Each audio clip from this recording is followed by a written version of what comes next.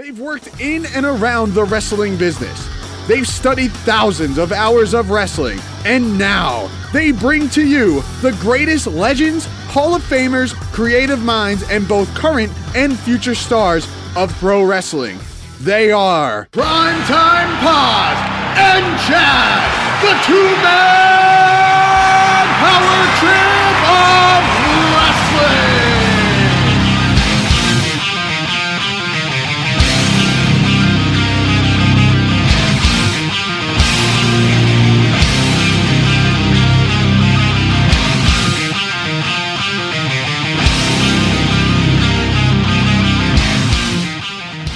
This is the two-man power trip of wrestling, brought to you and powered by Meowbox. Meowbox is a cat subscription box service full of surprises and delivered to your door every single month. And make sure you take a listen later on into this broadcast as we give you a special deal exclusively for listeners of the two-man power trip of wrestling. And with that being said, my name is Chad, and as always, I'm joined by my tag team partner, Primetime John Paz. And John, today on the show, we have somebody a part of a tag team that was way over in the 1990s. Way over. If you went to a WWF show and their music hit, you started waving your hands in the air like you just didn't care. And yes, I do use that joke in a little while as we welcome in Bobby Horn, a.k.a. Mo, a.k.a. Sir Mo of Men on a Mission. And we did learn a lot from Mo. He gave us some great insight into some of the happenings of Men on a Mission and why things went the certain ways that they did. But let me ask you quickly as we get into this, were you surprised with how much we did learn about Bobby Horn, a.k.a. Mo, and how young he actually really was during Men on a Mission's run? Yes, Chad. Sir Mo, if you will. Now, was I surprised with how much more we learned about Bobby Horn, a.k.a. Mo, today? I wouldn't say necessarily surprised, but some of the stuff I was surprised, like how young he really truly was during the Men on a Mission run. I didn't realize he was, that young. I mean, you really just, some of these guys, you just don't know the age, or maybe we're too young to even think about it, but now we're old guys, getting old and gray, and we're looking back and we're thinking, how old was this guy doing this run? And we're talking to Mo, and we're learning all about his career and all about his past. And he was in his early 20s in that 93, 94 run, and in 95, of course, as well, in the WWF. So pretty crazy to think about how young he truly was during that run. And he was saying how immature he was and how much mistakes he made, and obviously the HBK incident, which I will get to in a little bit, or we both will actually get to in a little bit. But it is funny looking back and seeing how young him and Mabel really were. Now, in our current run of shooting guests, I guess you can add Mo to it to a certain degree, because there is a hell of a story in here about Shawn Michaels and how Mo was punished after an incident that happened in Europe between him and Shawn Michaels. But why don't you talk about maybe the missed opportunity to push Men on a Mission that came off that backstage incident with Shawn Michaels? Yeah, boy, the HBK story was crazy. I mean, he goes into such extreme detail. It's great. I love how we keep getting these guys. I mean, I feel like we're very lucky on some of these interviews. We just keep getting these guys who are just straight shooters. No bullshit. Straight answers. Straight shooting.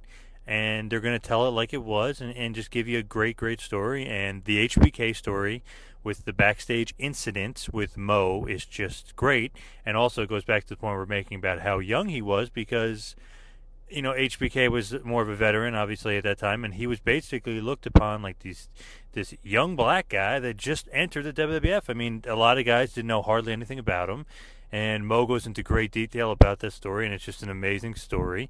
And he was basically punished big time for an incident, which he will get into with HBK, and it was a huge missed opportunity for Men on a Mission at the time, because they were up for a big push, and it basically got killed due to this backstage incident with Shawn Michaels. So please, you're going to want to really listen to that one. That might be my favorite story, in the whole shoot. I mean, this whole shoot was just an amazing, this whole interview, which almost turned into a little bit of a mini shoot here.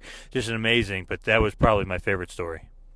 For sure, it's quite possibly yet another instance where we hear the click strikes again. But to me, that was another great straight shoot by Mo. But let's not look past the fact that he kind of, frankly says he is against a lawsuit by the widow of his tag team partner, Nelson Frazier, who is known as Mabel. And he's got some very candid comments about the lawsuits brought forward by not only Nelson Frazier's widow, but also the former superstars that are suing Vince McMahon for liability of, knowing of injuries and sending them out hurt and concussions and things of that nature. And if you go back and listen to our Dan Spivey episode, we know how Dan Spivey feels about those wrestlers who are suing Vince McMahon currently for that liability. But, it's a hot topic in terms of the old guard. And Mo's got a very interesting take on it. And quite frankly, like I said, it's a straight shoot, and it's kind of surprising. Yeah, you know what? His take on the Mabel, the Nelson Frazier lawsuit, was kind of shocking to me. I thought that he'd be more for it, but as you're going to hear, he's basically against it.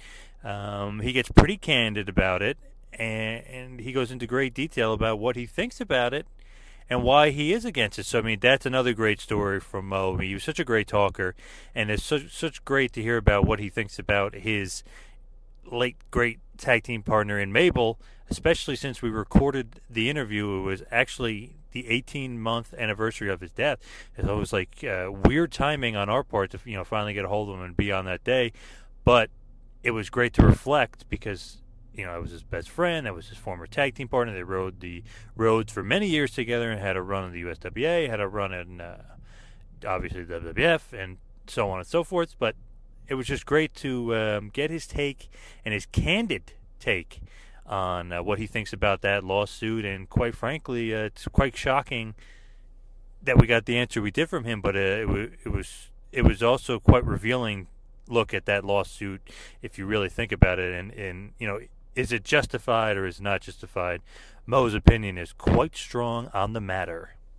Yeah, justified or not, it's a hot button issue. It's a hot topic, and it is not going away anytime soon with the more lawsuits that come forward, other guys that jump on board. And actually, I mentioned Dan Spivey before, but hell, let's look at Rene Dupree and what he had to say a couple episodes back. He completely links to his concussion issues to what happened in WWE. So some people have an argument, and some people may be jumping on a bandwagon, but we'll never know for sure because, hey, that was the nature of the business back then. You packed up your bags and you went to the next town. But speaking of packing up bags, how about we pack up a box? And that is a monthly subscription box, courtesy of Meowbox and Meowbox.com. And if you use the code PowerTrip10, that's PowerTrip10 in all capitals at checkout on Meowbox.com, you're going to get 10% off your first subscription courtesy of Meowbox, and because you are a valued customer and listener of the two-man power trip of wrestling. And John, tell us a little bit more about Meowbox before you get into a little two-man power trip of wrestling business. Yes, Meowbox. They are the best in the business. They also have something called One Box Can, where every Meowbox purchased, you will donate a can of food to a shelter cat. So that is great stuff by them. Also know that all edible items are made in the USA or Canada, so you know where your actual food items for the cat are coming from, which is key, especially key to me. But I have a very picky cat named Lucy, and she's on a very strict diet. So with my Meowbox, I replaced the edible items with toys and surprises, which is just a great, great option to do. So please go to Meowbox.com, promo code PowerTrip10 for 10% off your first subscription. Again, that's Meowbox.com, promo code PowerTrip10. Now, for some two-man power trip of wrestling business, please like us on Facebook, follow us on Twitter at WrestlingPal and at Two-Man Power Trip. Please subscribe to us on YouTube.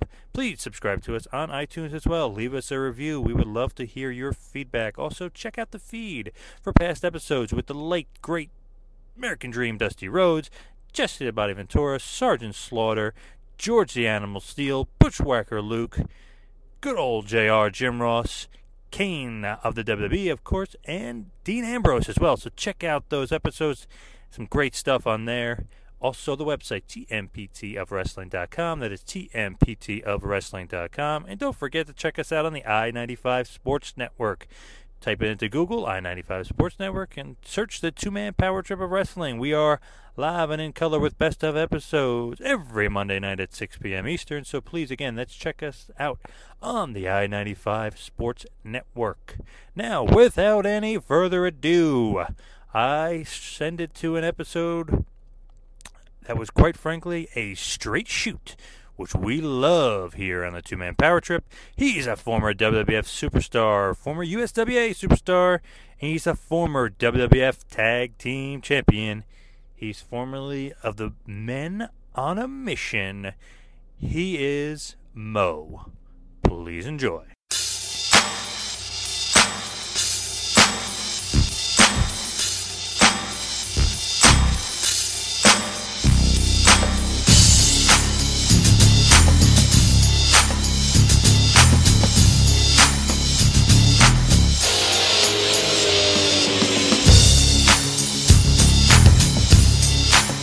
And joining us on the line tonight is a guy who was a part of one of the most popular tag teams of the new generation in the WWF. That is Sir Mo, or Bobby Horn. He's a great, legendary professional wrestler, great tag team wrestler. Very happy to have him on the show tonight. USWA, WWF Tag Team Champion. Thank you very much for joining the two-man power trip of wrestling. Well, thanks for having me, guys. Now, today, oddly enough, and you put a very touching tribute out on Facebook, is the 18-month anniversary of the death of your partner, Mabel, Viscera, Nelson Frazier. I know it's kind of tough to sum it up, and we're going to get into your association with him greatly, but reflecting 18 months after his passing, what are your memories of Nelson Frazier that really stand out to you as a tag team partner and also as a friend? Oh, man. It's just he was just a wonderful person, funny, talented man. I'm talking about at his heaviest weight, which was 560 pounds. He was doing a spin wheel kick, so extremely talented.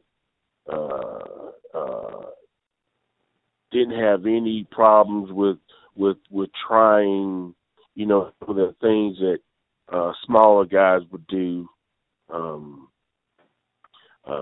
Cared about people, cared about the business, cared about his fans. His fans were the biggest thing. And more importantly than anything, he loved and respected, with every part of him, Vince McMahon. Interesting. So I guess, and it's been a big, pretty much, I hate to say in passing, some of the bigger news story on him has been in the last, 18 months since his death was the lawsuit that his wife brought towards Vince McMahon and the WWE, and it's kind of taken on a life of its own in the sheets, if you will. But, not right. to ask what your take is on it, because I know since it's a legal matter, we don't really want to get too dicey, but looking at the scenario as a whole, like, what do you think about, how, certain, I guess you can use your own experience because I know you've had some issues yourself over the last couple of years, but how somebody like Vince McMahon, who we did respect, takes care of his employees after their time in the company? Well, man, that's a good question because I've really thought about that myself, even with some medical issues that I have myself, and basically, man, I worked there for 3 years, and I've never seen Vince McMahon force anybody to do anything they didn't want to do. I never seen Vince McMahon ask anybody to work hurt, though I've done it before myself. As far as taking care of talent after they leave the company, I think it's a great and noble thing, the whole drug rehab thing. The medical stuff, man, I don't think he should be held responsible for that. Simply because here's the deal, man. Nelson and I, we wrestled in this business more than 3 years before we went to WWE. You know what I mean? Right. And then there was all the years after we left WWE. So, if we wrestled 3 years together in WWE, and the whole 3 years that we wrestled there, we worked every day, every month, and we didn't sustain any major injuries the whole 3 years we were there. And then say, for example, we leave and 5 years down the road, we dislocate a shoulder or we get a concussion or something, that leaves us, incapacitated, right? Right. Do you honestly think that that's Vince McMahon's fault? Not at all. Not at all. Okay. So you leave WWE, you go to, let's just say, for example, WCW was still in business. You leave WWE, you go to WCW. The whole time you worked in WWE, you never had an injury. You go to WCW, and you're just plagued with injuries. You just plagued with injuries. You're home, you sit at home for 6-7 months. Contract runs out in WCW. You go back to WWE. And some of those injuries that you received in WCW start catching up with you while you're working in WWE. And so you eventually end up just having to, leave the business because of those injuries, right? Right. Do you think Vince McMahon is responsible for that? It's hard to peg the man for that. Right, okay. My whole point in asking those questions is, man, there's a million and one of us guys that have worked for Vince and worked for Turner and worked for Crockett and worked for Bill Watts and worked for Joe Shit the Ragbag promoter over here or Jeff to the left or Eddie Damn Spaghetti and have, in some way taken a chance, gotten hurt or whatever. Okay? Yep. 10 years removed from working for Vince McMahon. We're sick, we broke down. We may even die. Should Vince McMahon be held liable for that? It's very hard to say yes, and that's unfortunately. Or should we have a list of every single promoter that each one of us work for, and include every single one of those into that lawsuit? Right. Yeah, it's a cumulative business lawsuit rather than just a one singularly individual, which I guess goes right to the old should there have been a pro wrestlers union, but that's a whole nother show for a whole nother day because we could be sitting here for years to debate that. Right. And although we all know that Jeff the Left is he's a little stiff on his payoffs. I actually want to ask you, how's your health doing? And I know you've gotten back into the ring the last couple of months, but how's it going with you? I know you had a little bit of a rough stretch for a little while. I still suffer from renal failure. I still take dialysis 3 days a week, 4 hours and 20 minutes a pop, Monday, Wednesday, and Friday. And I'm at my highest weight since I left. At my highest weight when I was in WWE, I weighed 330 pounds. But since I left there, I put on weight, and at my highest weight, I was up to 440 pounds. And so to get on the kidney transplant list, of course, the doctors require that I lose weight. So now I'm down to about 340 pounds right now, and they want me to lose another 20 pounds, which I'm on my way to that, but I'm still, 3 days a week going to dialysis. As far as the working again, the medical cost of a transplant, even with insurance, the 20% that you pay is $30,000. Is the 20% that you pay. This is with health insurance, okay?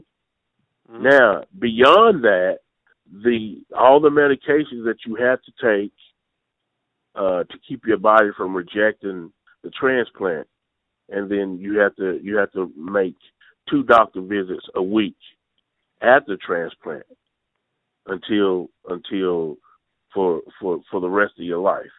Okay? the annual cost of doctor's visits and medication with insurance is still out of pocket for the patient, $30,000 is the annual cost. So, you know, I'm not a spring chicken anymore. You know, I'm not a millionaire. I never made that kind of money when I was there. So the whole issue of me, you know, working more is just extra money to supplement that income to pay for those medical costs. I mean, my medication alone is expensive. Like this one medication that I take on a monthly basis just to be able to eat and stay healthy is like $1,200 for a month's prescription. For a month's prescription. So, you know, it's really what happens is wrestling just becomes a way of life, you know. So, health-wise, other than my kidney problems, I have no other health. All my other health, heart and lungs and all that stuff are, you know, healthy. My kidney failure was a result of wrestling for a number of years with high blood pressure, not knowing it. Well, it's good to see, you know, you're on the, you know, the right path there, and hopefully, you know, aren't well on your way to being, you know, healthy, ready to go again. But if I could go back to your wrestling days and speak about something that probably wasn't so healthy, and that was in the WWF locker room, the Click, with the recent Click DVD that just recently came out. They kind of talk about a story that I believe that you've talked about in the past about you know, them holding up Vince and holding up the show and stuff like that. They put it in a completely different light than I really remember it going down. But what really happened with the Click? What really happened with the Click and backstage? Did they really hold up the show? I think it was in Indianapolis. You know, I remember when that happened, but I was so far removed from it at the time because of issues that I'd had with Shawn Michaels. And it was a situation where some of the other guys in the Click felt like, you know, they should have been making, you know, X amount of dollars, regardless of, you know. In other words, here's an example. You've heard in the past conversations about Kamala working Hulk Hogan, right? Yep. Where he worked Hulk Hogan on top main event in the pay-per-view, and Kamala get a check for $15,000, and Hogan get a check for $60,000. Right? Mm-hmm. Mm-hmm. So basically, what that was kind of about was, you know, Kevin Nash and Scott Hall, and, you know, those guys were, you know, real tight with Shawn Michaels, and all those guys were in the Click. Well, you know, here they are working the top guys, but they're younger in the company. So, you know, say for example, if Kevin Nash is working Bret Hart, and Bret Hart's making $4,000 a night, and Kevin Nash felt like he should make $4,000 a night. You know what I mean? Yep. You know, two people, take two people to tango. So, you know, I think that was part of the issue. You know, that was just part of it. But, you know, those guys, they controlled a whole lot, man. It always boggled my mind how Vince McMahon, being the genius that he is, you know, would allow, you know, himself to be controlled by, you know, I mean, it happened on quite a few different occasions. But now, having grown in the business, I understand. Like, I would ask the question, why would you let Jeff Jarrett hold you up for, you know, X amount of dollars to put China over in the pay-per-view? Or why would you let Ultimate Warrior hold you up for X amount of dollars for working at SummerSlam, right? Right. There's a clear-cut answer. The answer to it is being who you are as Vince McMahon, if you give the fans your word you're going to give them something, then you give them something. You give them exactly what you promise you're going to give them. And even if that means you got to bust your own balls to do it, then that's what you do. He promised Warrior and Hogan together at that SummerSlam. So, Warrior held him up. So what do? You promise the fans something, right? So you keep your word. You do whatever you got to do. You give the fans what they want. Then afterwards, then let everybody else that screwed you over pay the piper. So what happens afterwards? They come back through the curtain, your ass is fired. Bye. But, the fans could never say Vince McMahon promised Hogan and Warrior, and we didn't get that. Or Vince McMahon promised Jarrett against China, and we didn't get that. You see what I mean? Yep. Oh, yeah. So by the same token, if you've got these shows booked around the country with Shawn Michaels, Kevin Nash, and Scott Hall, and they're telling you they're not going to work, and you've already put this money out to advertise, you know what I mean? Mm-hmm. Yep. And you work it out with them. You get it done, and then you sit back and decide. Then after that, okay, now what do I do? You see what I mean? Yep. So if you look at some of the advertisement now, I think this is a brilliant strategy. But if you look at some of the advertisement now on some of the local house shows, it just has WWE superstars and who's scheduled to be there, but not really so much what the matches are going to be. So they can always change it. You can always, put on whatever show they want to put on that particular night. Because it used to be in the past, if John Cena was working Kevin Steen in an upcoming pay-per-view, right, for 6 to 8 weeks prior to that pay-per-view, they would work every house show against each other. And they don't do that anymore. They don't do that anymore. Yep. Yeah, they don't do that anymore. So they've learned also how to manipulate it and make it work where they don't get backed into a corner. You know what I mean? They don't, so. It'd be the same thing as Brock Lesnar getting mad and walking out, right, on the contract. Yep. Well, what do? Now, what you do is, to protect yourself from that, is you go out on TV and you fire his ass. Or you suspend him indefinitely, and then that means that he's suspended indefinitely. If he comes back, if we're able to work it out, he comes back. If not, it's no big deal. Then it looks like it was the company's decision as opposed to a decision by one of the talent to say, screw you. The only person that's gotten away with that here recently, I guess, would be CM Punk and the way he left. That's definitely true. And if I could roll back a little bit to the Click, was the story of them kind of being afraid of you, or wrestlers being afraid of you and Mabel, true? Because there seems to be a little bit of stories floating around that maybe they didn't want to work you or this or that. But do you think that maybe that they were actually scared of you guys?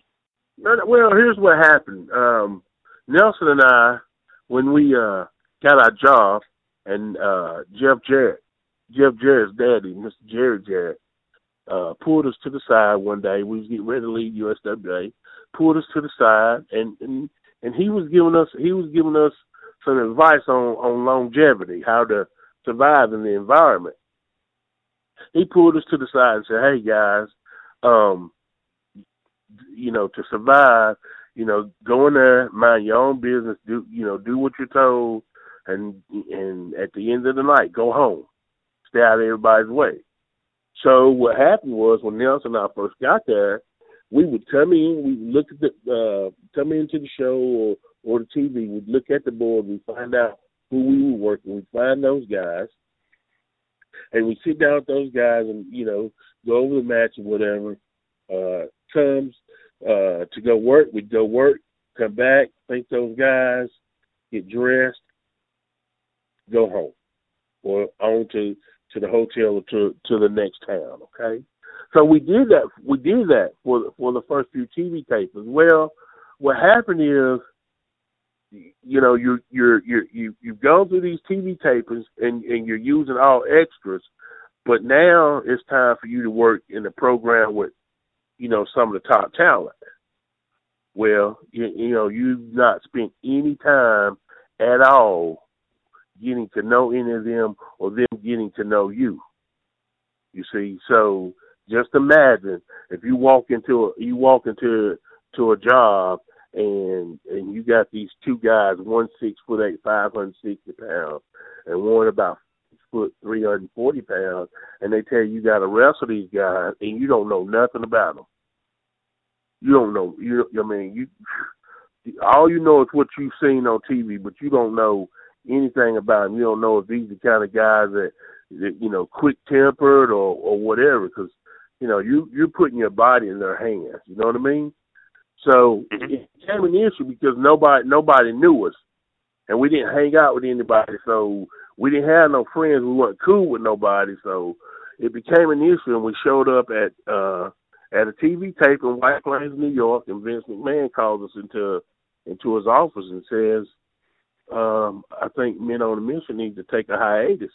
You know, and I've told this story before. I didn't know what the hell a hiatus was, but basically, in not so many words, he was kind of letting us go.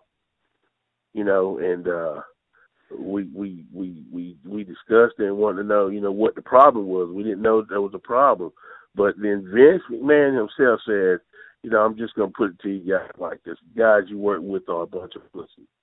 They're afraid of you. They don't know anything about you, so they don't want to get in the ring with you. You know, so from that moment forth, we had reintroduced ourselves to the company that night before the TV tapings, and then every night after the shows, we went and hung out with everybody. You know, build a rapport, got cool with everybody. You know, so then things mellowed out. You know, things were good, but you know, in all of that, you know, several people got injured in the ring. You know, which was a black eye on us as well. The problem so much wasn't that somebody got injured. The problem was what happened after they got injured. Like, say, for example, if you accidentally thumb somebody in the eye, you know what I mean? The appropriate thing to do is to make sure that they know that you didn't do it on purpose. You apologize, and if there's anything that you could do to make it up to them, that would be the way to handle that situation. When somebody got hurt, you know what I mean? Us being young, not really knowing, the way we handled it was we went and buried our heads in the sand, so to speak. You know what I mean? Like, damn, you know, beat ourselves up without, you know, instead of beating ourselves up, we should have been going to the person saying, man, you okay? Sorry, it was an accident. You follow where I'm coming from? Yep. Oh, yeah. So eventually what that did is that led to a lot of heat. And eventually that is what led up to Nelson and I leaving right after the Royal Rumble in '96. Was there a backstage fight? Because I know you kind of alluded to it before, but with Shawn Michaels, did you guys have a backstage fight? You know what? It wasn't a fight. What happened was, and I wasn't, and I didn't know this until years later. I didn't know this until years later. Nelson told me, but we were overseas in Israel, and it was during the Passover, and there was one night we was at an event, and Nelson fainted in the hallway, and so they because we were overseas, they wouldn't take you to a hospital there. So they just took Nelson back to the hotel. And we were working a program at the time against the Head Shrinkers. And so the agent comes to me and said, okay, well, Nelson's out for the night, so Mo, you're going to work a singles match against Sabu of the Head Shrinkers. You know, and Fatu, you're not going to work at all. And of course, Fatu didn't like that idea. He was pissed off, and he was ranting and raving about it or whatever. And so I'm standing there going over the match with Samu, and Shawn Michaels comes out of the shower. And man, he hit me in the back harder than I've ever been hit on a football field. He just knocked the hell out of me. And my response was, the operative word would be, excuse me. And his response was, fuck excuse me. You guys have no work ethic. And I'm confused at this point. I don't even know why he done it or, you know, what he's talking about. But then he goes on to say, you young guys come up here, you don't have no fucking work ethic. And, you know, he said, your fucking partner, he falls out in the hallway. All he had to do was get his fat ass up and just walk down to the ring. You do all the work any fucking way. You know, and then there would be a tag match tonight instead of this bullshit singles match. So he was going off. He basically was mad because he thought Nelson should have just sucked it up, went to the ring, stood on the side, and we go out there and work, you know, the tag matches we had been working. I mean, I take the heat anyway. We go out there and work the tag matches I've been working. So that's what he was pissed off about, and he took it out on me. And my response, being the man that I am, is, if you put your hands on me again, I'm going to beat your fucking ass. Should I have said that to Shawn Michaels? Hell no. I mean, how fucking stupid can you be, you know? You a rookie and he's one of the top guys in the company. Should I have said that? No. Did I know that then at the time? No. Did I pay for it? Yeah, dearly. I paid for it, you know, and so what did it get me? It got me pulled off TV for 9 months, and I had to travel on the road for 9 months and not work. And because I was on the road traveling 9 months and not working, I wasn't getting paid for working. I was getting a per diem, but I wasn't getting paid for working. So for 9 months, I pretty much, you know, starved myself. It's pretty much starved. And in that 9 months, got highly depressed and attempted suicide. So, oh wow. Was there a fight? No, there wasn't a fight. Did I get assaulted? Yes, I got assaulted. Did I respond? As a man, yes, I responded and told him, you know, don't put you know, not to put his hands on me again. He never did, you know, after that. And you know, nobody ever after that, you know, put their hands on me. But the fact is, I was punished for something, you know, and I was there to work. You know, I got the hell knocked out of me. I went out there and worked, got my eardrum busted in the match, never complained about it, and then I come back to the States, and for 9 months, I'm totally taken off TV, and I'm totally having to go to every house show for 9 months and sit there and watch the matches. That's how horrible it was, but that is the God's honest truth about that matter, you know. So it was never a fight. I never raised my hand to the guy. He assaulted me, and I just told him, don't ever put his fucking hands on me again. You know, and if he did, then, of course, then, you know, there's 3 sides to me. There's the black, militant, street, ghetto-ass, you know, person that grew up in the projects and don't give a damn about nobody. And then there's a politically correct, you know, play the game, follow the rules, you know, side. And then there's just the real me, which is kind, gentle, you know, love all children, all humanity, black, white, whatever, you know. But that night, he pulled out the ghetto side of me, and, you know, like I said, I didn't touch him. But if he had put his hands on me again, I probably got locked up overseas because I would have tried to kill him. I really would have.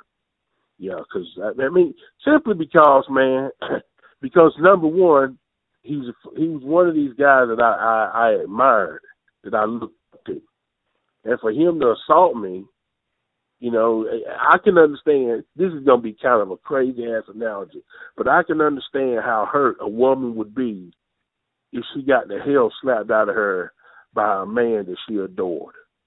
You know what I mean? Can you imagine, you know, adoring somebody and then they hurt you in that way physically? So, so that's what happened. You know, I respected this guy. I looked at this guy even to this day. I think he's one of the greatest wrestlers that ever put on a pair of wrestling tights. You know, but for that night, that moment, he put his hands on me. Number one, and he didn't have a legitimate reason to do that. You know, and so, but then the icing on the cake was he assaulted me, and I got punished for it. Well, in the WWF at that time, did you seek influence, you know, from anybody, maybe like a suggestion? Like, I heard a story that you, I guess, asked the Macho Man Randy Savage, and he was kind of a backer of you guys, and he kind of gave you some advice, I guess. Well, that same night, in that same whole little scenario there, after Shawn Michaels had gone off, the first person that responded that was there was Bret Hart. And Bret Hart pulled me to the side and he said, listen, he said, you didn't do anything wrong. He said, but you got to fix this situation. And I said, what do you mean? He said, what you need to do is you need to pull Shawn Michaels to the side and apologize and tell him you didn't mean no disrespect. At the time, I didn't think about it, didn't understand what he was talking about, where he was going with it, you know, but I just did what he told me to do. I pulled him to the side later and apologized, told him I didn't mean no disrespect. His response to that was, fuck you, and just walked off. That was his response. Huh. I went and sat down. While I'm sitting there, Macho Man's putting his boots on, and he says, and I'm like, you know, I'm talking to myself at the time, you know, because I'm just not understanding. And I'm like, fuck this, I'm ready to quit this bullshit and whatever. And that's when Macho was like, brother, let me tell you something, brother.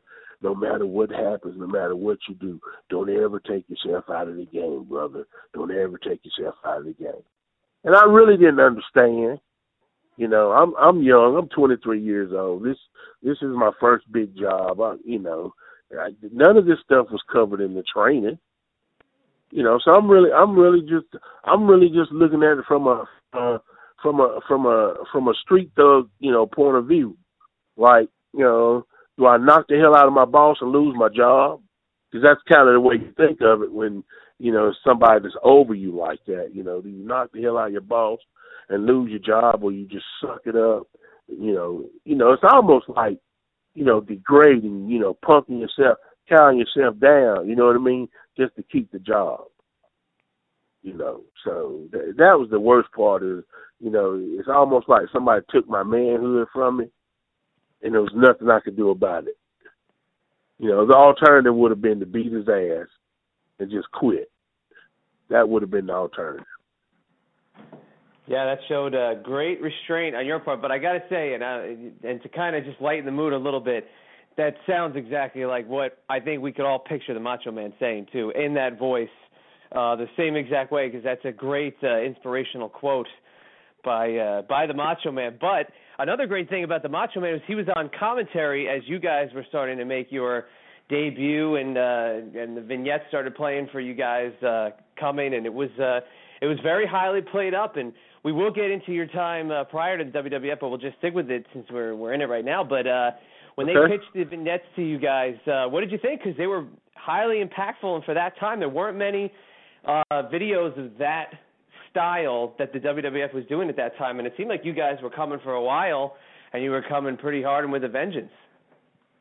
Well, you know, we with Macho, I mean, because he was there at the studio when we were shooting those vignettes, and he was a real cool cat, man. We always had a great relationship with him. You know, I mean, we did the one Lex Express video with Macho, And so we spent a whole day. We spent a whole day in the studio with him doing that and some other stuff on those videos, man. This was at a time when they were trying to figure out what they were going to do with Shane McMahon. And so Shane McMahon was in charge of doing those vignettes, you know, putting them together and doing the vignettes. And so we spent a whole day, man. I guarantee we spent a 13-hour day in the studio in front of a green screen creating all those different videos, man.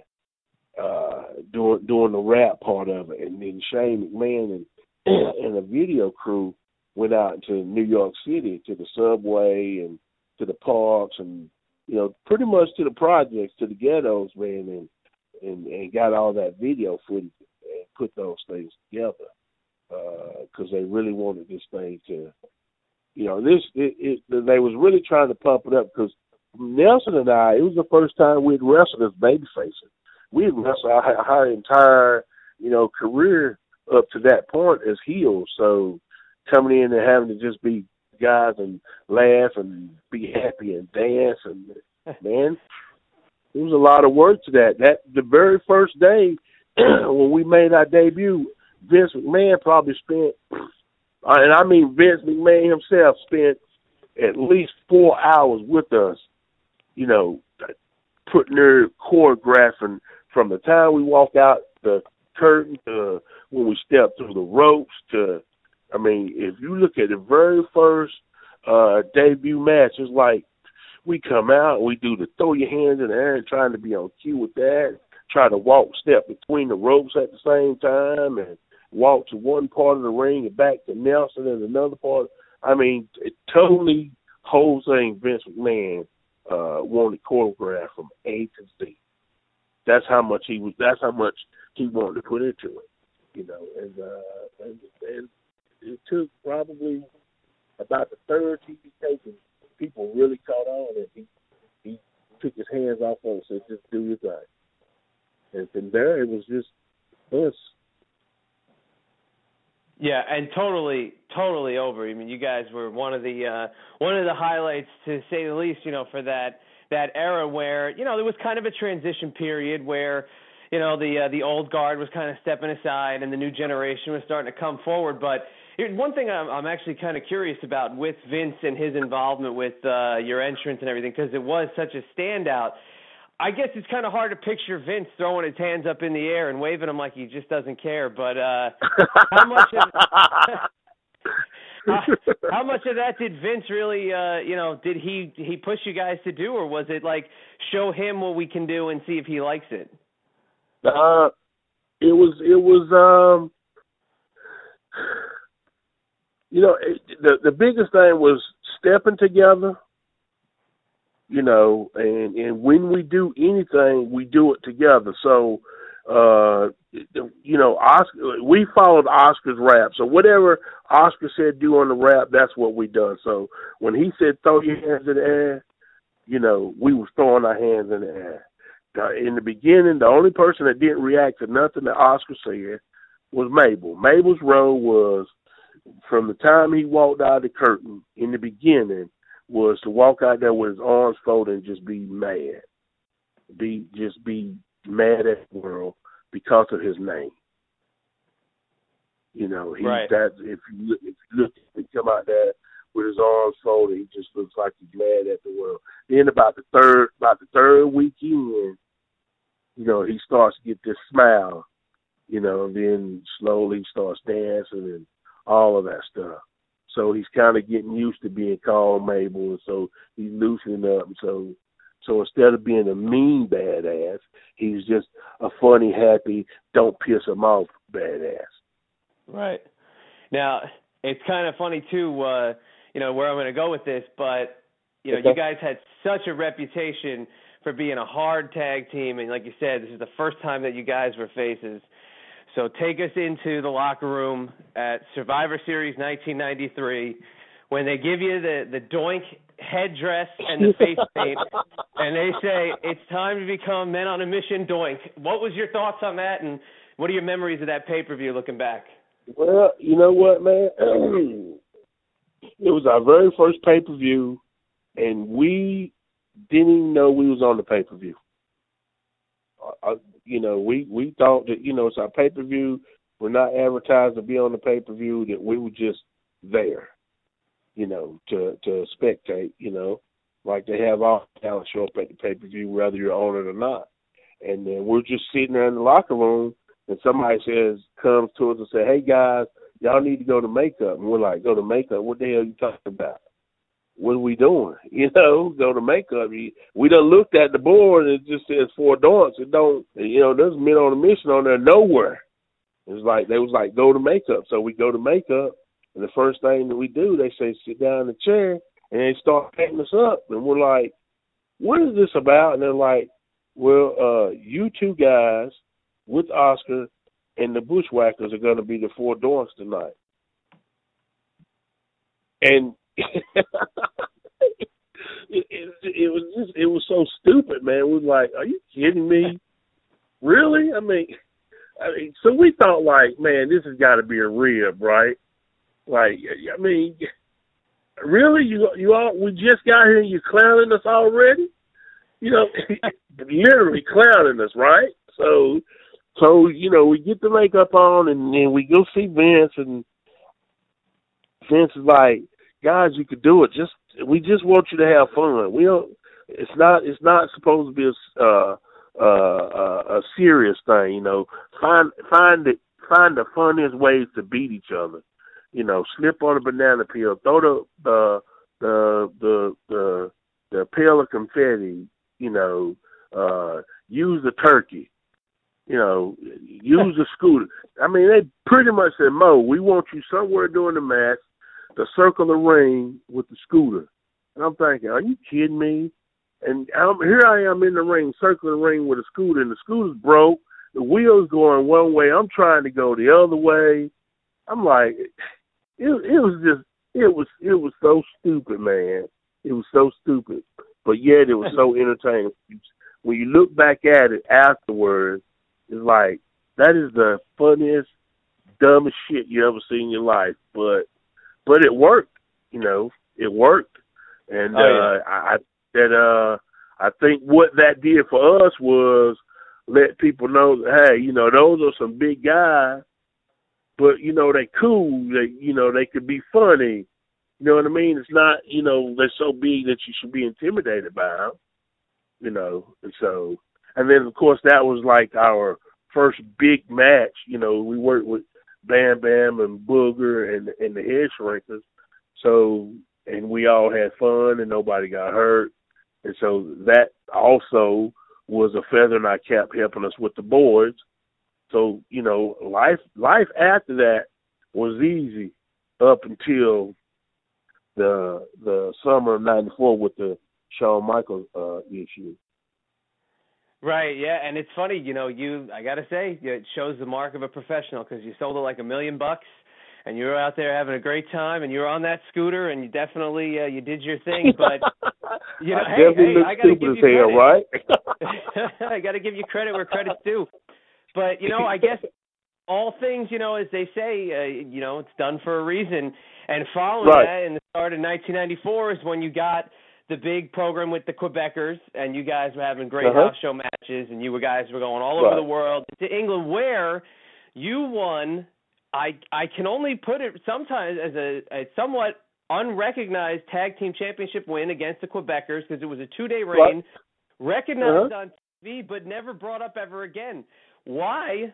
Well, you guys were so over. Why was it a 2-day reign? How come it was never brought up that it was a full-blown title victory? And, was there any plan to go forward after that? Well, there were a couple matches on TV where, like, for example, the match me against Owen Hart. It was mentioned about the tag team championship on TV. I think Ted DiBiase and Stan Lane were doing the commentary, and Stan Lane always pushed that and pushed us put that over. It was mentioned a couple times on TV, but just kind of faded away. But here's the backstory to all of what nobody knows, and this being the anniversary, of the 18-month anniversary of Nelson's death. God rest his soul. This is the backstory of all of it. During the New Generation era, was at the same time Vince McMahon was having the steroid trial. Remember this, right? So, of course, we were getting drug tested 2-3 times a week. And back during that era, if you failed a drug test, if it was like a steroid or a cocaine thing, a narcotic failure of a drug test, you immediately got suspended, right?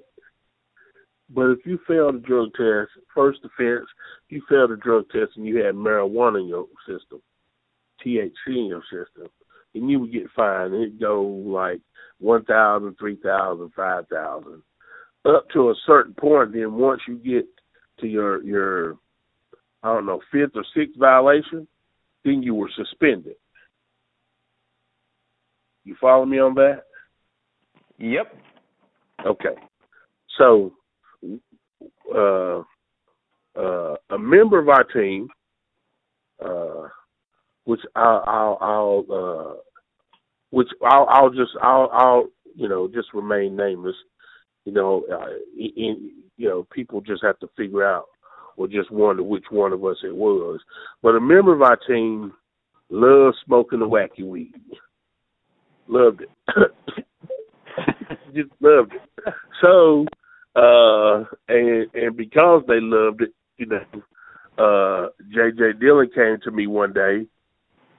us one day and said, listen, I'm just going to tell y'all a scenario. So y'all's minds won't wonder why or why not. He said, let's just say we put the tag team on a particular team. We put the tag team titles on Sunday in the pay-per-view. And then let's just say you go to a house show on Monday, and Monday you take a drug test, and then on Tuesday when we get the results back, one member of the tag team has got to be suspended for 8 weeks. Right? Right. So why are we going to take a risk of putting the tag team titles on somebody if there's going to be a possibility of us having to take the belts off because one member of the team gets suspended? Huh. Interesting. And that was the holdback right there. But a lot of people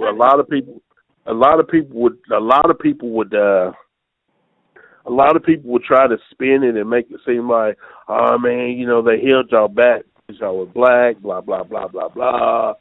But you got to at some point you got to take responsibility and you got to tell the truth. And the truth is, whether it be Men on a Mission or the Hardy Boys or the Dudley Boys or Edge and Christian, as a tag team, if there's a tag team and one member screws up, it's going to affect the whole tag team. You know what I mean? Right. So, that was the issue. That's why it was on one day and off a couple of days later. It was given because it was deserved, but it was taken away because at the same time there was an issue that needed to be resolved. And so by the time the issue got resolved, all this other stuff had happened with Shawn Michaels, right? Right. I'm just taking you through this. 94 is when we got the tag belts. All right?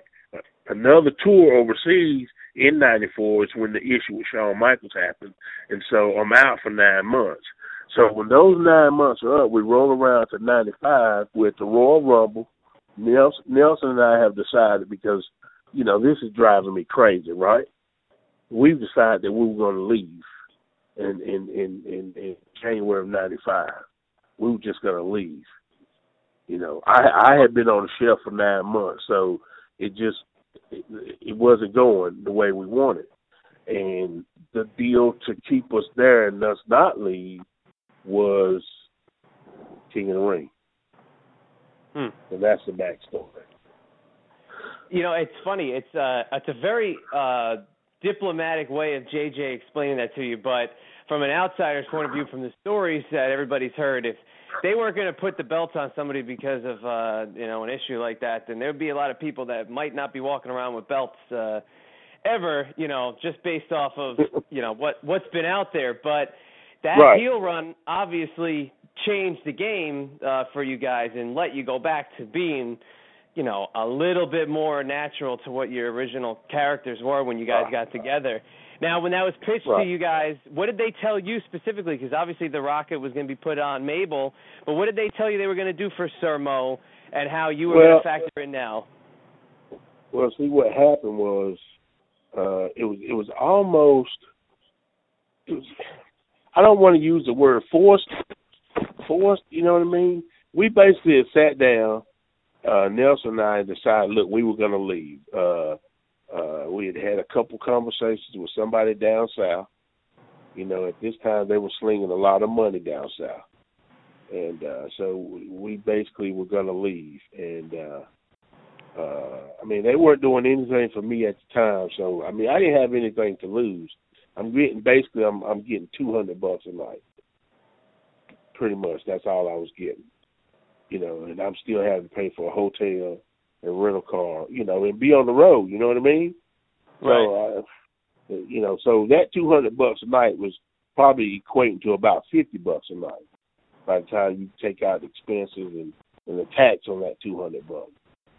So basically, we got to the building at Royal Rumble '95, and we saw Vince. And at this time, man, Vince was very approachable. You could say, Vince, we need to talk.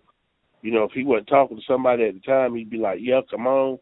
We went into his office, and we said, Vince, first thing we want to do is tell you thank you. We appreciate, the opportunity, the chance that you've given us here. We just think it's, since you guys ain't doing anything with Mo, we just think that, it's time for us to go. And Vince McMahon leaned back in his chair, and he said, I can't let you guys do that. He said, you guys are still young. You still got good legs. He said, I don't want you to go. I want you guys to stay. He said, so let's just figure out what we need to do to get you guys to stay. And then he leaned forward, and his first thing was, what if I drop the belts on you guys at WrestleMania 11? Put Mo back to work or whatever. And then in that moment, we asked him about the whole Shawn Michaels thing, and he said he didn't have any knowledge of it. So we just, looked at each other and said, okay, all we could do is take him at his word. And so that sounded okay, WrestleMania 11, we get the belts or whatever. So, that conversation was cool. All right, we'll go with that. And then we left there. And then a few minutes later, he calls us back into his office. He says, guys, I apologize. He said, I forgot that I had promised Owen Hart something when he came back. And this is when they put Owen and Yoko together. Right. And they won the tag belts at WrestleMania 11. And he said, I promised Owen that I would do something with him. So he said, well, what about this, Nelson? He said, what about if I give you the King of the Ring? Of course, you win the King of the Ring, and then you get a main event match at SummerSlam. Well, who's gonna turn that down, man? You know what I mean? Yeah, make exactly. The King of the Ring, and you're gonna get a heavyweight championship match at SummerSlam, and the outcome of that's just gonna be based on how things are looking, going into that. And so Nelson's like, okay, that's good, Nelson's like, that's good, and I'm happy for him. But then Nelson looked at Vince. He said, that's good for me. He said, but what does that do for Mo? You know what I mean? And Vince was like, well, you'll be the king, and he'll be certain, and he'll be right there with you the whole time. Not in the background. He'll be right there with you, and to it, you guys will still do some tag stuff, And there was a plan. There was a plan that everything gets changed, man. But there was a plan where the tag belts were on Yoko and Owen. They were going to be taken off of Yoko and Owen by the Allied Powers, Lex and Davey Boy, who would then go into a program against me and Nelson. That was the long-term thing. Okay? So we built all the way up to that in your house, and then was shortly after that, right after we had the tag match, Nelson and I against the Allied Powers, Lex leaves and goes to WCW. Man, oh man, So what's the timing on that? Right. So then the week after that is when we turned Davey Boy from a babyface in a tag match with Kevin Nash against Kevin Nash. You see? So that whole thing had to be spent too. So, there was a long-term plan, but things happened and things changed, and then, So I mean, I was okay. I was okay. I was happy with the Sermo thing because, number one, I didn't have to go out and wrestle every night, but I was back on TV and I was in the middle of everything, and we were getting top billing. We pretty much were anywhere from main event to semi-main every night with the whole King Mabel thing. There was a whole 12-day tour where the main event was me and Nelson against Kevin Nash and Shawn Michaels. So, I mean, how can you not be proud of yourself to headline Madison Square Garden? Exactly. You know what I mean? So, he got the King of the Ring and the big thing, but I was a part of it still. And I played a very active role in all of that. So, there was nothing for me to be unhappy about at this point. So. Eventually, Mabel would have a feud with The Undertaker, and I guess, in somewhat of an injury would happen to The Undertaker, but was there legit heat between Taker and Mabel? Because you hear stories of, some backstage altercations with them, but what was your overall, take on The Undertaker and Mabel at that time? Okay.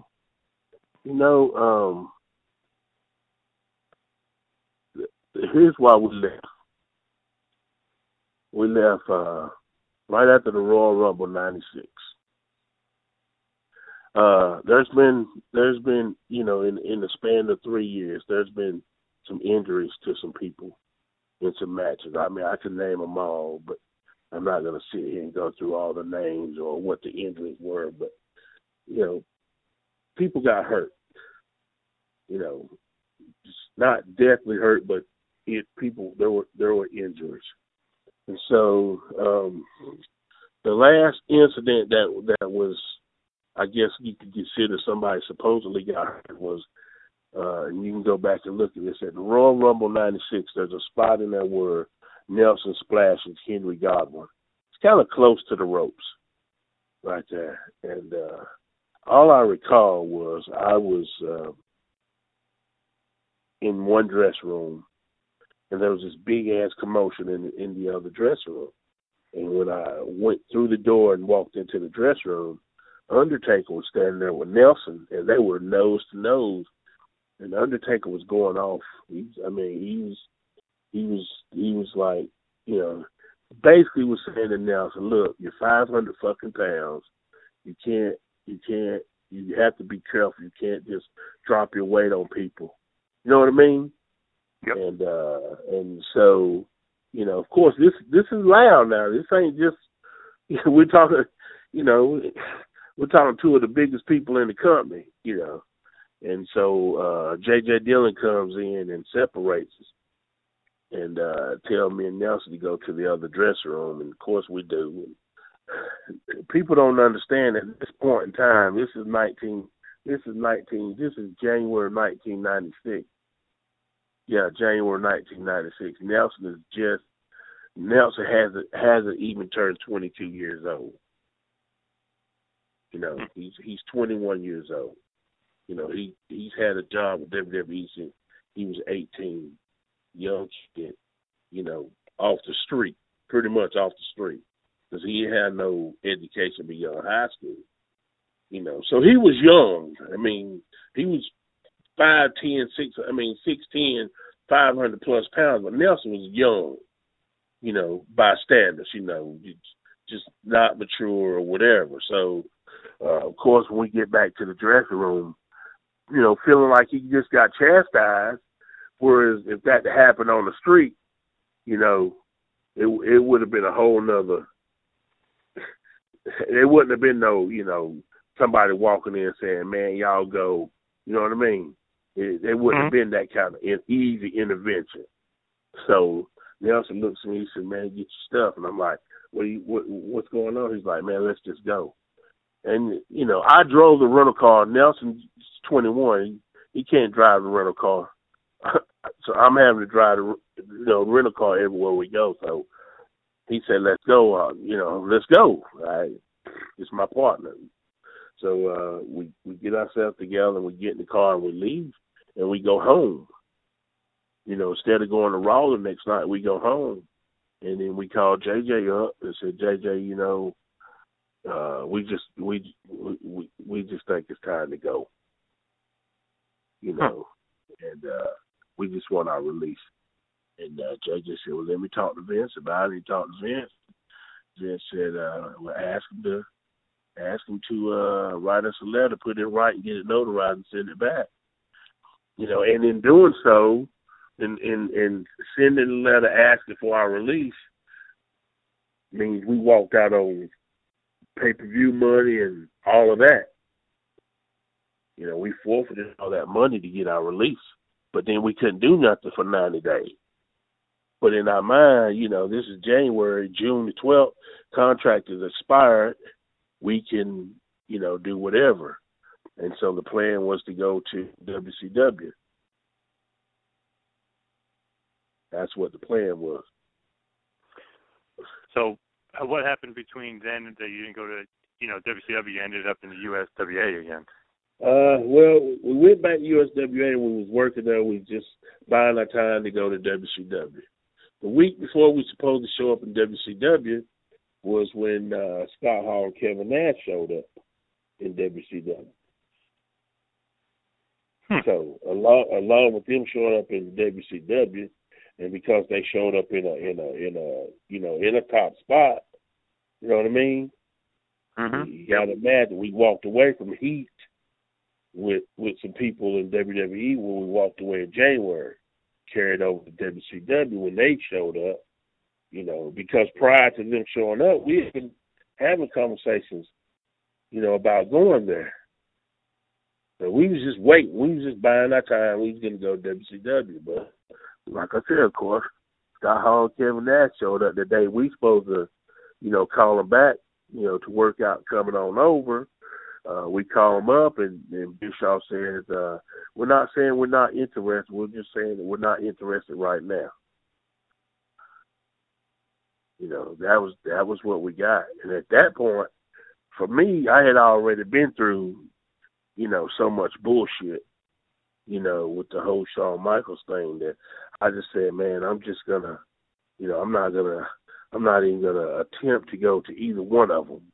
I'm just going to do my own thing. You know, because anytime you work somewhere in an environment that causes you to want to commit suicide, that's the best thing to do, you know. And that's kind of how I felt at the time. I mean, I don't feel that way now, but at the time, that's kind of the way I felt. And so that's why I didn't, when it came time in 99, when Nelson wanted to go back, you know, bro, go ahead. No. I wasn't feeling it, man. I wasn't feeling it.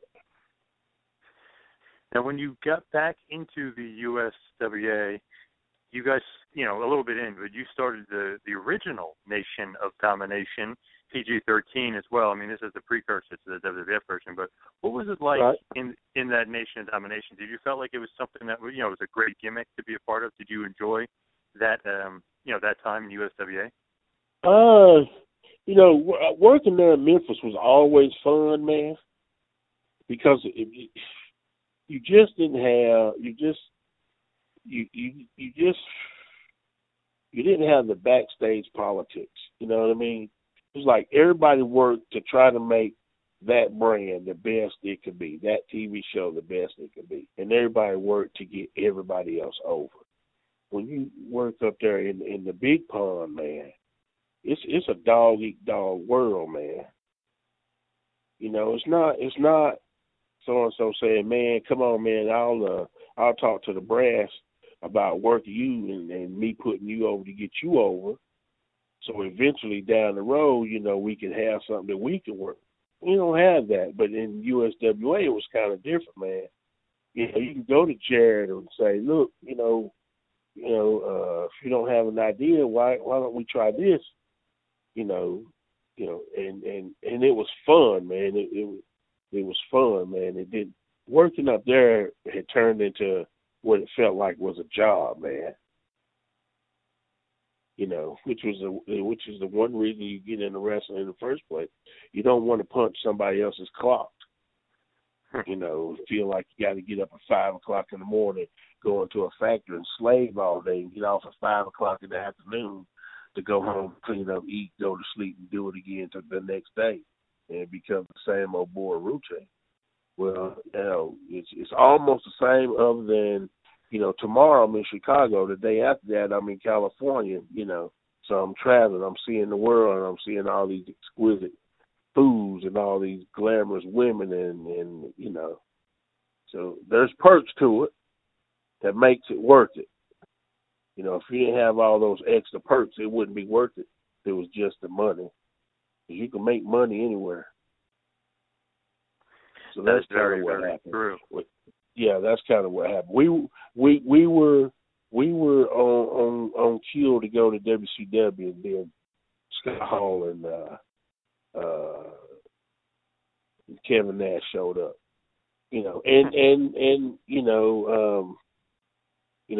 If you've I don't know if you've seen this, but there's a video out there circulating on YouTube where Kevin Nash talked about Nelson hurting people. Yeah. So him thinking that and him saying that in that video, I had already assumed this, but leads me to assume that, in his mind, that's what the thinking was when we was trying to make the jump to WCW, and those guys showed up over there. That somebody said to Bischoff or whoever, nah, you don't want those guys. You know what I mean? You take a chance of somebody getting hurt or whatever. Now, do you think though, on an interview like that where Nash, I know exactly the one you're talking about, because it's one of those that always kind of pops up in the sidebar. But do you think a guy like Nash is playing it up for an interview like that to try to turn some heads by calling out? I don't think that Nelson had passed away when that was recorded, but you think he said something like that as a means? What?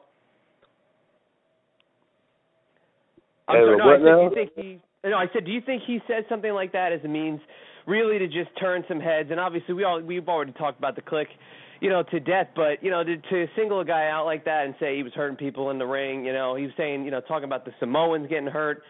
Do you think a guy like Nash has an agenda to just kind of bury certain people, but, there's really no rhyme or reason to it? I think that in that interview, he spoke the truth about people getting hurt. There's no me sitting here talking to you about that interview. I'm not disputing what he said in that interview, because he's speaking the truth about people getting hurt. What he's not saying is, number one, Nelson was young. He was still a teenager. and nobody ever made the effort to pull him to the side and talk to him and explain to him, you know, how to make things work, you know, how to loosen up on certain things. You know what I mean? Nobody tried to mentor the kid, you know, and he was as green and I was as green as he was, so I couldn't mentor him. You know what I mean? But if Taker, I'm just using Taker as an example. I'm not trying to throw Taker under the bus or nothing like that. I'm just using this as an example. But if Taker had pulled Nelson to the side and said, "Hey, bro, when you do this, do it in this way, because the most important thing here is to work light, real light." You know what I mean? Right. Nobody ever tried to mentor us in that way at all, ever. Even when somebody got hurt, nobody ever said, "Hey, you know," it was always, you know, you chew somebody out. You know, look, man, chewing somebody out gets absolutely no results when they screw up. What you do when somebody screws up is you let them know how they screwed up, and then you let them know how to prevent them from screwing up again.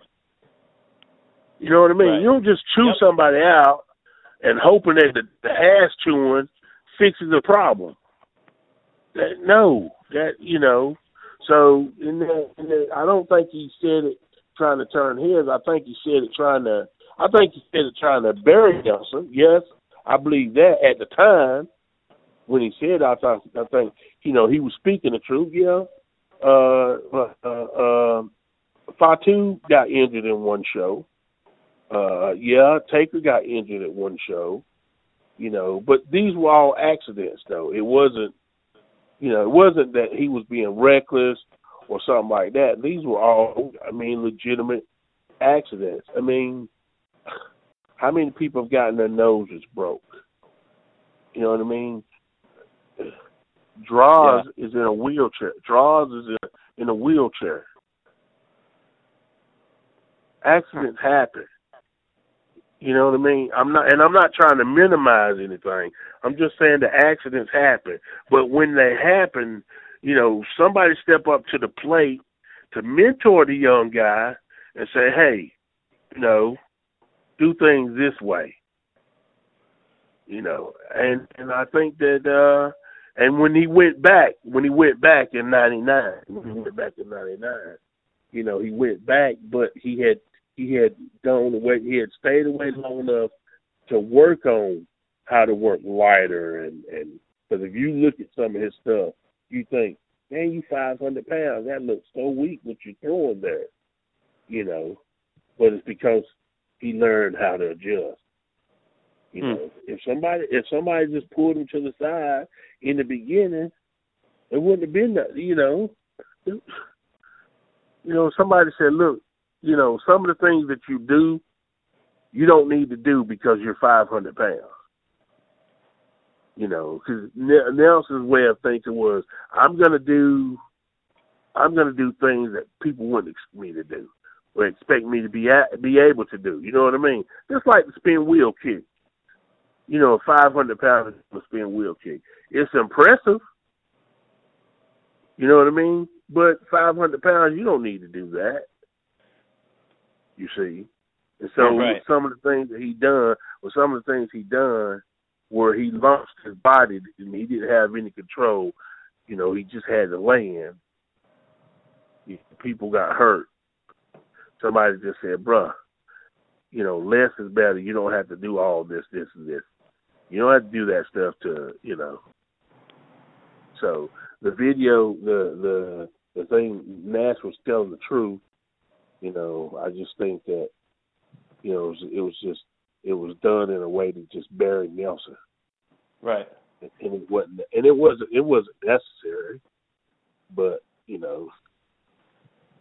But I think they met Nelson told me that they met somewhere in an airport. They were traveling somewhere, and they met in the airport, and they had a chance to sit down over some coffee or a beer or something and talk and hash everything out. So everything was cool. He loved Kevin or whatever. He didn't hold no grudges or anything. So, and that was prior to him passing. He told me all that. So, everything was cool. But yeah, he pretty much tried to throw Nelson under the bus with that. He was truthful in some of the names of people that got injured.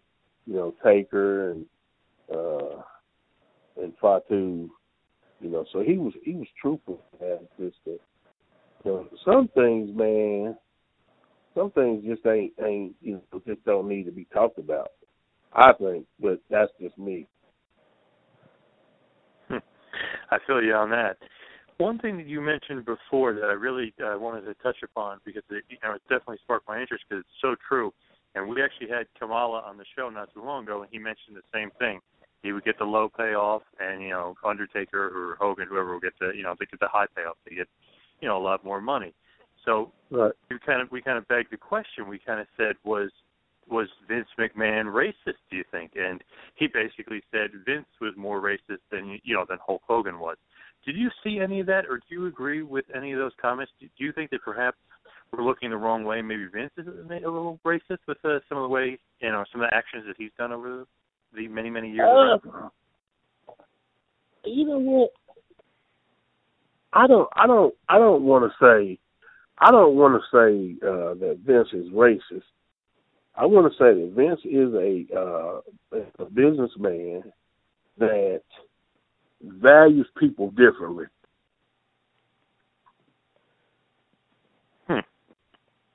And when I say that, I say it like this right here as an example. Vince McMahon takes two characters.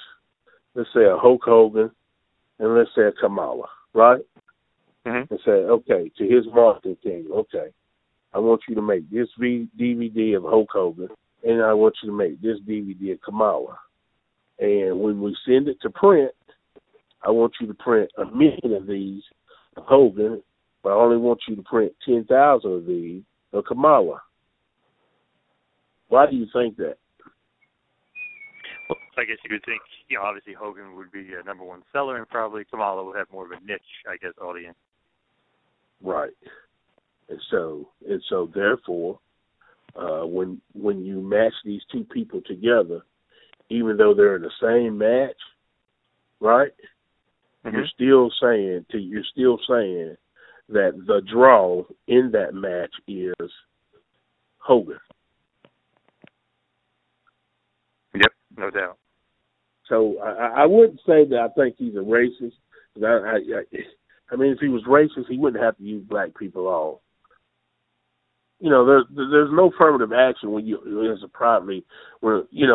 was a privately held company, before they went on the stock exchange. So they didn't have to answer to anybody. Truthfully, they could have just done whatever the hell they wanted to, and So I don't think he's a racist. I mean, he's had Junkyard Dog there and on top. He's had Tony Atlas and Rocky Johnson there on top. He's had a number of Hispanic wrestlers there on top. So I wouldn't say he's just a full-blown racist. I'd just say that he values people differently. In other words, when he looks at Kofi Kingston's market value is probably going to be a lot less than John Cena's market value, or a lot less than the Miz's market value. And so if I put Kofi and Miz in a match together, of the two that I think is the biggest superstar, I'm going to pay him more. And it's got nothing to do with race. It's just got something to do with, okay, I'm going to put Miz in a match against, The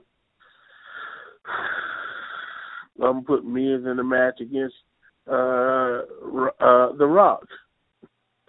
Am I going to pay the Miz more? Well, hell no. Why am I going to pay The Rock more if I'm a racist? Right. You'd find a reason not to pay The Rock more if you're a racist, right? Yep, true.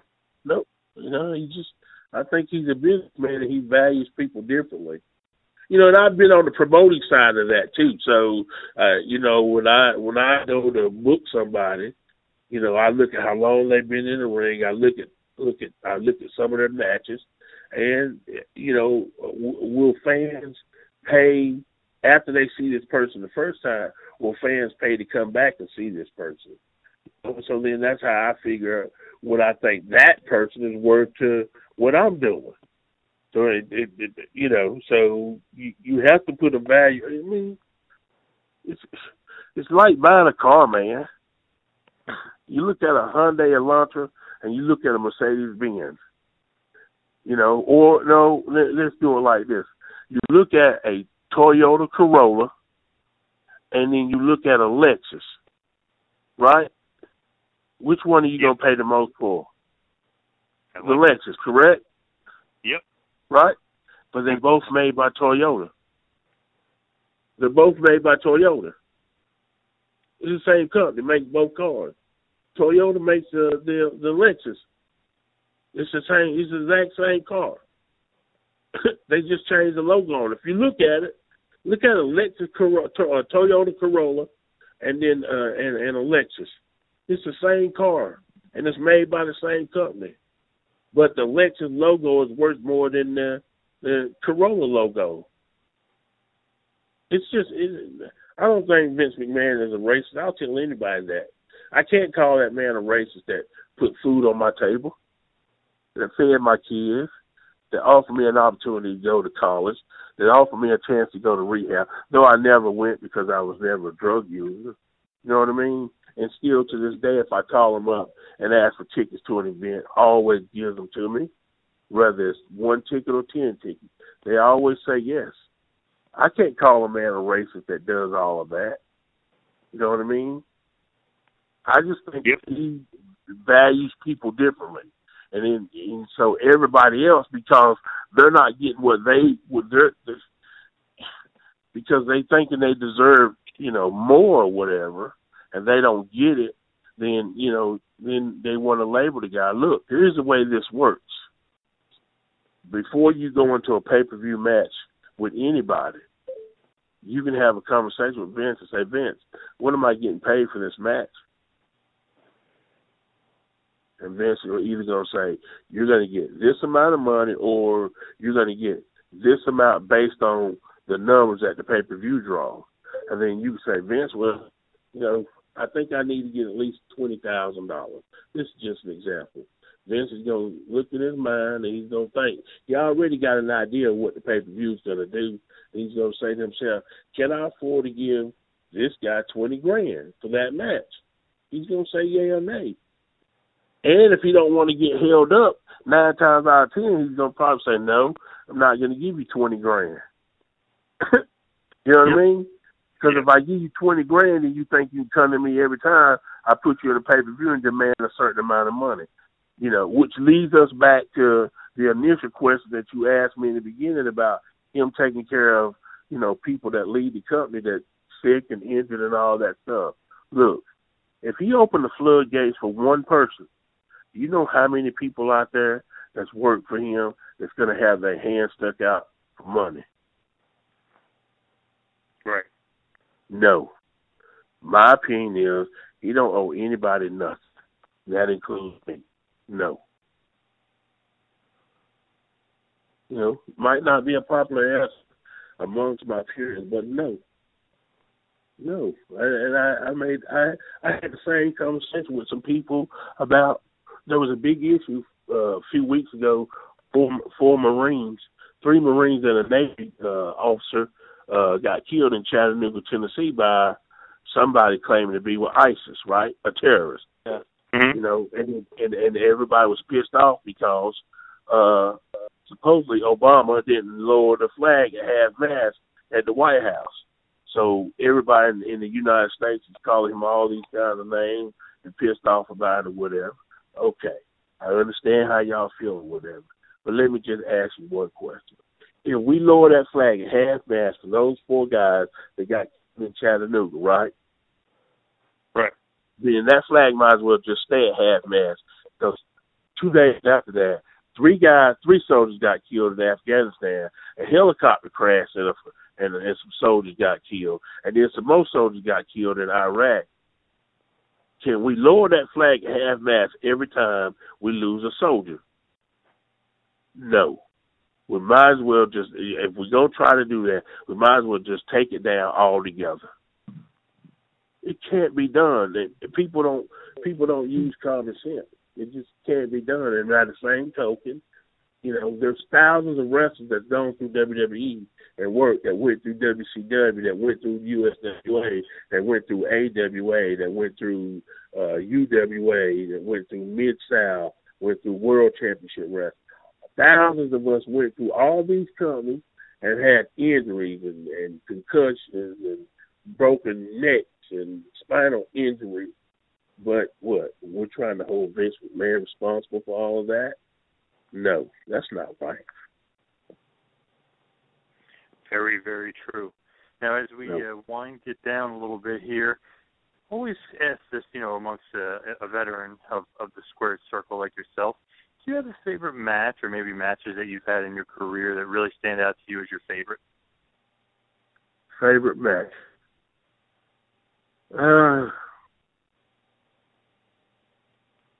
I guess it would be pay-per-view, the In-Your-House pay-per-view when Nelson and I worked Scott Hall and Savio Vega.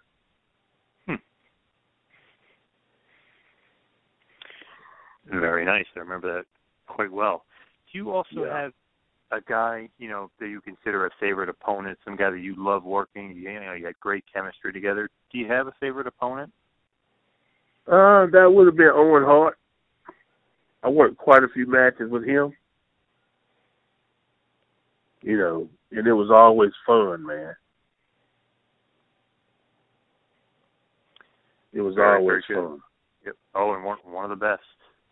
Oh, and now we usually, one of the things that we always love to say is, what's the legacy, what you've done in the business, or what's, where do you see yourself in 5 years? But the business is it's just changing so often, it seems. And, you still, it seems like you still have a great grasp on what's going on. But where do you see the overall industry going in the next couple of years? And, with how the WWE's really cornered the market of the, the North American and almost the whole global scene, like, where do you see the whole entire business going from here? In 5 years? You know what? In general, really. I think that what you're gonna have is you're gonna have WWE, and they may not be united, but you're gonna have just territories pop up all over the place again. Right. You're gonna have those. You're gonna have small territories pop up all over the place again because what's happening is as WWE grows and they bring in the younger talent and then the older talent phases out. Those that don't make a lot of money that still love it and want to wrestle, you're going to see them all over the place in these independent companies.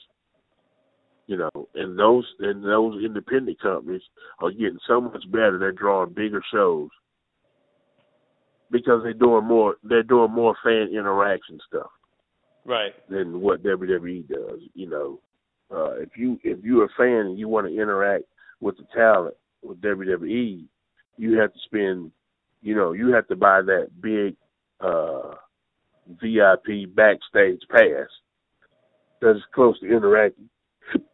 You're going to get with the talent. You got to spend a lot of money. Whereas on the smaller indie shows, I don't know if you ever get out and watch any of them, but they're drawing big numbers. These indie shows are drawing big numbers. Right. So, and they're springing up everywhere. So I think WWE is always going to be where they are.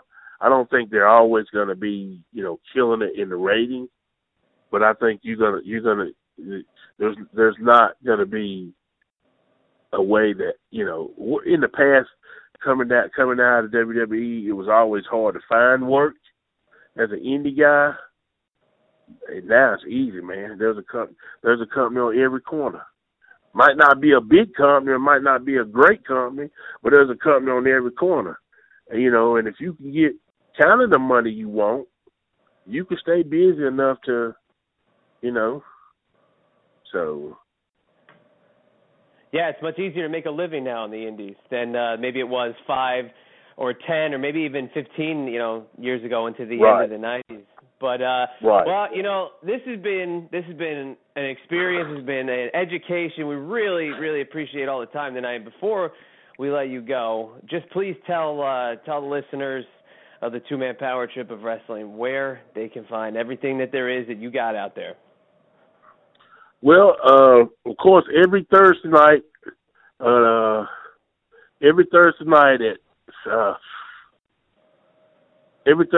8 p.m. Eastern Time, you can hear myself, Oscar, and Dreamy Mimi, which is Oscar's wife, on Not Your Mama's Radio Show, part of the Pipe Bomb Radio Network. Myself and my new tag team partner, Lord Dion, Ceremony Lord Dion of Mom 2K, are all over the place right now, coming to a town near you. Spend most of our time right now internationally in Canada and overseas.